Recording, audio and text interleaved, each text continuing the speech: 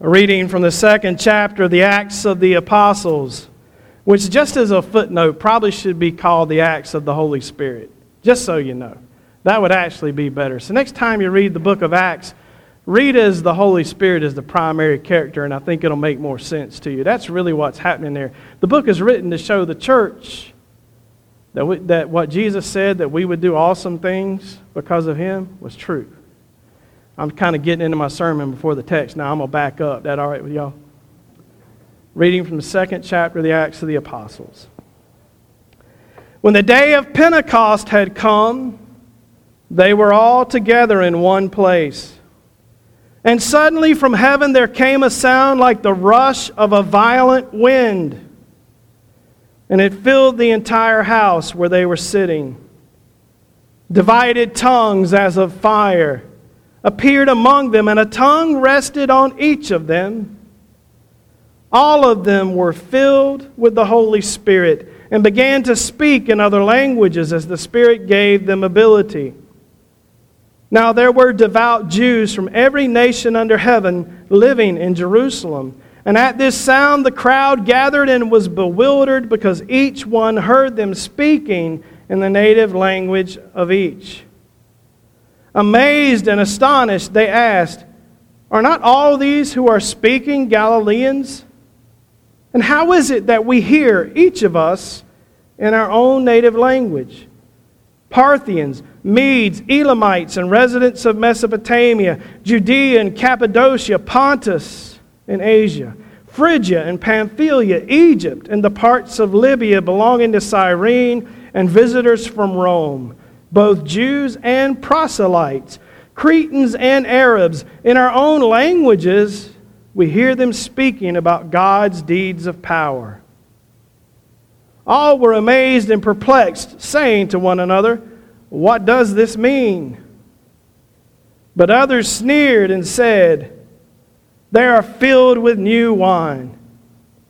But Peter, standing with the 11, raised his voice and addressed them. "Men of Judea and all who live in Jerusalem, let this be known to you, and listen to what I say. Indeed, these are not drunk, as you suppose, for it's only 9 o'clock in the morning. No, this is what was spoken through the prophet Joel. In the last days it will be, God declares, that I will pour out my Spirit upon all flesh. And your sons and your daughters shall prophesy, and your young men shall see visions, and your old men shall dream dreams. Even upon my servants, my slaves, both men and women, in those days I will pour out my Spirit, and they shall prophesy. And I will show portents in the heaven above and signs on the earth below, blood and fire and smoky mist. The sun will be turned to darkness and the moon to blood before the coming of the Lord's great and glorious day. Then everyone who calls on the name of the Lord shall be saved." The word of God for us, the people of God. Thanks be to God. You know, I've always read that text, and I've always heard Peter say, "We ain't drunk, it's just 9 o'clock in the morning." And I wonder, what kind of party did they have planned at 3 p.m., right? What kind of party did God show up and interrupt? And there's a little bit of truth in that. There was a party of fear going on, a party of uncertainty. Jesus has left. What are we going to do now? They were left a little bit like that sheep without a shepherd we heard about a few weeks ago. Remember when Jesus looked out upon the children of Israel who were gathered before them, and it said he was struck in his gut because they looked like sheep who had gone astray. They looked like people who had no direction.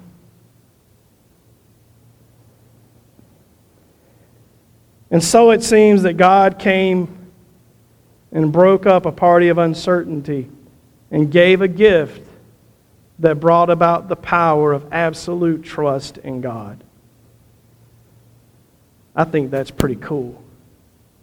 Now, Peter and them might not have been planning on getting drunk in the afternoon, so don't be mad at me if you disagree. It's okay. Maybe Peter was just trying to be funny. But even still, it shows us that there was a supposition about what was happening that there was something going on that was not normal about them. And the witnesses who saw them had that deep sense that this group of people had been profoundly changed. Do you see that? Something has happened that they could only explain with intoxication. I don't know if they were giddy, if they were just so happy. Maybe it's just purely the gift of tongues that astounded them. But I think probably more than just the gift of tongues, it was also what they were hearing. A bearing of witness about the goodness and love of God by the death and resurrection of Jesus. And that's where Peter takes the event when he calls the words of the prophet Joel to mind and says, "Dear ones, listen. The time is now. Call upon the name of the Lord." And he goes on to preach a pretty good sermon that got 3,000 people saved. All because of the gift of the Holy Spirit. Because God sent the Holy Spirit into the church. Now here's some things that the church has understood about the Holy Spirit. We've understood the Holy Spirit to be the third person of the triune being that we refer to as the God of Israel. We came to that because we heard Jesus pray in a garden, "You and I are one," and tell his disciples, "The Father and I are one," and speak about the Spirit as if he would send his Spirit. What? How? What are we doing here? And the church decided that God was three persons in one being, Father, Son, and Holy Spirit, and that the three reign together. But the Holy Spirit has been sent to us by the Father and the Son to get this, to live in you. Just like the Holy Spirit descended on those first disciples. Now I wonder, did you notice that these people were all struck by the change in them? Oh, dear one. If you'd let go of being you and open yourself up to being who the Holy Spirit would have you be, people might walking around wondering what in the world happened to you too.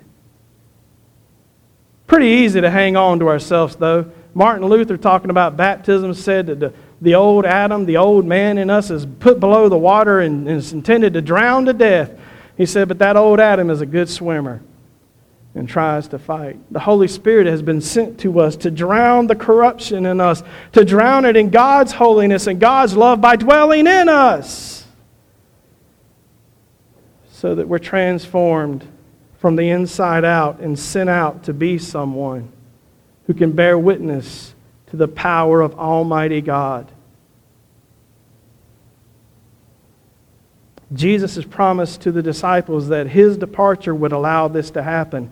And so it was better for the Son of God who came in the flesh to dwell with us to leave so that the Spirit could come. Do you hear that, church? Your Lord said, it's better that I go so that the Spirit can come. Here in today's text, we hear the fulfillment of all of Jesus' promises about that Spirit, the one who would be our advocate. An advocate is the one who goes to court and stands up for you and says, she ain't as bad as y'all think she is. Your advocate is the one who represents you not only before God, but before all the things that cause you fear. Your advocate is the one who stands between you and your worst thoughts of your worst sins. Your advocate is the one who comes to heal your heart and speak words to you of God's love to you in the midst of your deepest depressions and your thoughts that no one cares about me at all. It's the Holy Spirit that whispers hope into your ears when you're at the highest level of despair. He comes to be a comforter, one who puts his arms around us and holds us and reminds us that there is something greater coming. The Holy Spirit comes to be the warming, enlightening, and cleansing presence of God Almighty. The Holy Spirit showed up at Jesus' baptism. Y'all remember what he looked like? Anybody? And people from not here are watching. Y'all, somebody say something. A dove, right? A dove. Then The Holy Spirit is talked about as being water. The Holy Spirit is talked about as being a cloud on a mountain. A voice that speaks from a cloud. And here all of a sudden we hear about the Holy Spirit as a tongue of fire, a mighty rushing wind. You ever seen a mighty rushing wind? I remember one time when I was a kid, a tornado came close to our house, and the way we knew it came close to our house is because our storage building was in the Sky City parking lot. We heard the wind, but we couldn't see the wind, but we could see the storage building 200 yards from where it was supposed to be. A mighty rushing wind came that moves things and changes things, and then tongues of fire. Wind makes sense. We remember Jesus saying that God moves like the wind, and we don't see God, but we see the effects of God in the world. We see the trees shaking in the breeze, as it were. But why this fire thing? To kind of get us into that a little bit, I want to share some things with you that the New Testament says the Holy Spirit will do. You ready? Everybody listen close now. This is important. Luke 12:12 teaches that the Holy Spirit will teach us what to say when we have an opportunity to witness to Jesus in front of an enemy. Do you hear that? When you're dragged before the courts and those who will persecute you, He will give you words to say. That's good news. Everybody's worried right now, all us Christians in America, are going to get drugged before a court. If you do, praise God for it and prepare to open your mouth, because you have a chance to speak to someone about the goodness of Jesus, and the Holy Spirit will prepare you for that. You don't need to be afraid of persecution. God Almighty is with you. John 8:26. The Holy Spirit helps us in our weaknesses when we pray, interceding for us when we don't know what to say. Have you ever had a moment where you felt a deep need to pray and you didn't have a clue what to ask for? Pray anyway. Because chances are the words and the sounds and the muffled utterances that you give will be the words that the Spirit of God has given you for you to comfort and to change your heart. John 16:8-11 teaches that the Holy Spirit convicts us of our sin and convicts the world of sin and calls the world to righteousness through Christ and holds out judgment as good news, because it's through judgment that we have the opportunity to repent and come to Christ and be made new. John 14, we're told again, He will advocate for us, comfort us. The Holy Spirit will be with us, and get this, He will live in us. Do you know, church, that if you're baptized and have faith in Christ, the Holy Spirit is in you? Do you think about that as a daily reality, that everywhere you go, God goes? Into every circumstance of your life, whether it's good, bad, joyful, or scary, the Holy Spirit is there already and is in you when you show up. I wonder if that would change how we walk into a room. Maybe if we thought about that once in a while, where we're going into a place where there's crisis, we might stop at the door and say, God, I know that you are with me and in me. Use me as your instrument. Help me bring peace here today. John 16:13 says this. Get this. The Holy Spirit will guide us. Listen, if you're hanging out there reading a Deepak Chopra book trying to find your calling and your purpose in life, you're looking in the wrong mud puddle. It's the Holy Spirit's job to lead you to the places that God will use you and make you effective for God's purposes. Romans 5:5, the Holy Spirit is given to us, and God pours God's very love into us through the Spirit.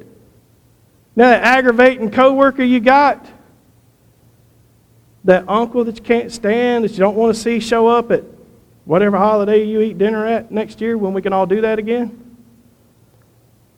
And you wonder, how in the world can I love this person? Maybe you can't. But I have good news for you. You have the love of God in you because the Holy Spirit lives in you. Maybe let God love them through you.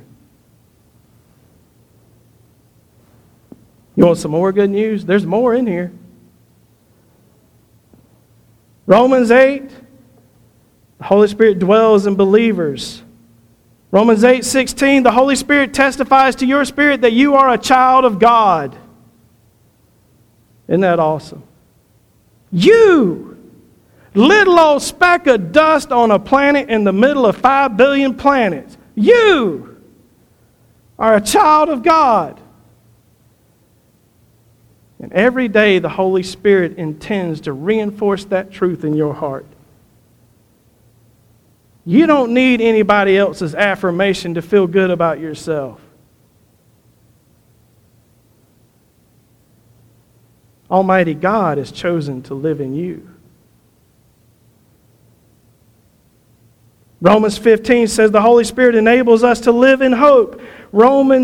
Revelation 22, the Holy Spirit invites us into salvation. 1 Corinthians 12, it's only by the Holy Spirit that we can say Jesus is Lord. So if you can say Jesus is Lord and you mean it, that means you have the Holy Spirit. Need a little litmus test to wonder if what this preacher's saying is true? Stand in front of your mirror, look into your own eyes and say Jesus is Lord. I'm not suggesting it, I'm asking you to do it.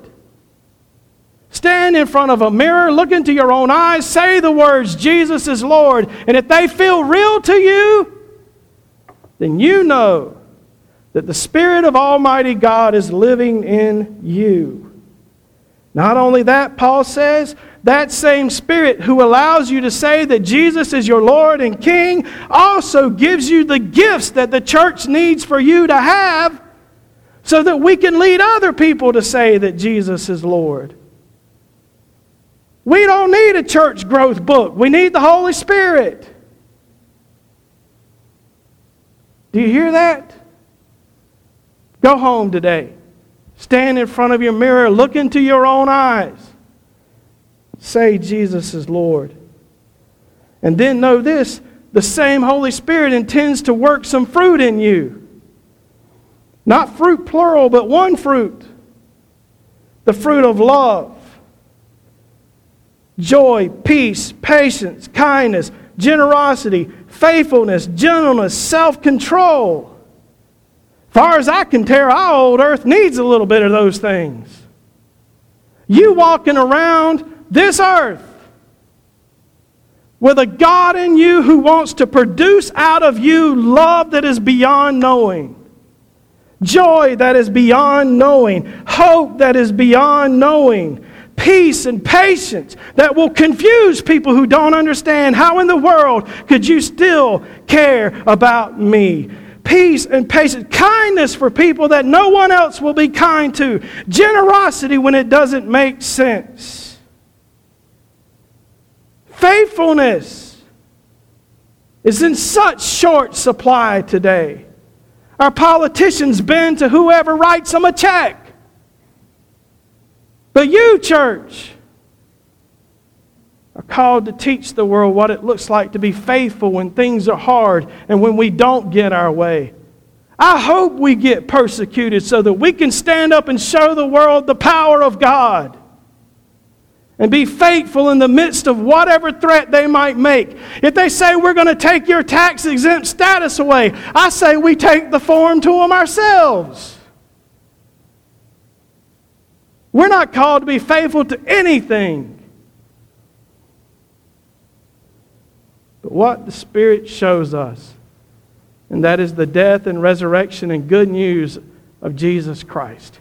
And it is to Him that the Spirit will make us faithful. Oh, what would happen to the world if the church remembered this forgotten God? I wonder if we'd be lobbing rockets and missiles at each other and blowing up apartment buildings. I wonder if we'd be killing 4 people between Missouri and South Carolina. I wonder, can our world be different if the church will remember who it is that lives in her?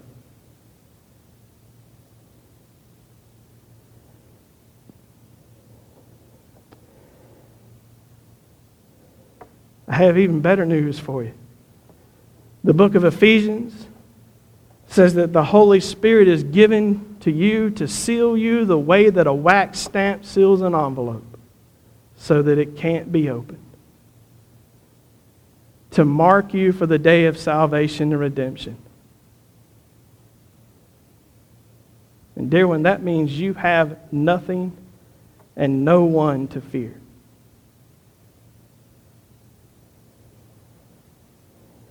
Peter says the Holy Spirit makes us holy. That means makes us like God. Titus 3:5 says that it's part of God's work to save us, that the Holy Spirit renews us in God's image and transforms us into the likeness of Jesus, which was the very presence of love.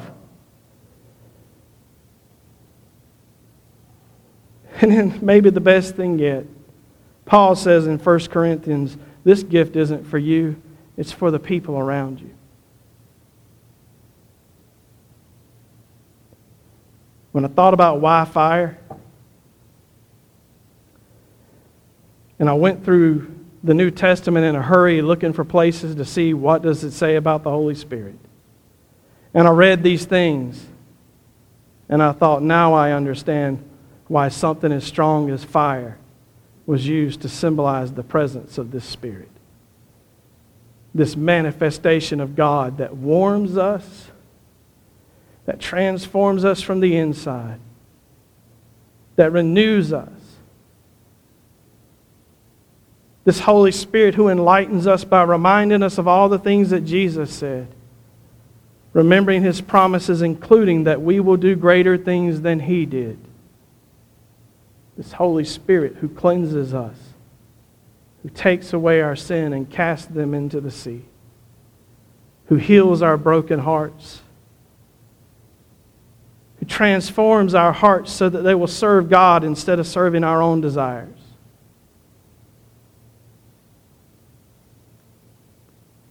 And now I understand why fire. Now it makes perfect sense.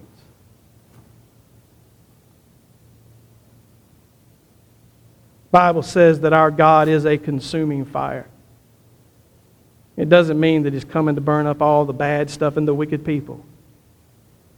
It means that God refines us and purifies us and makes us whole.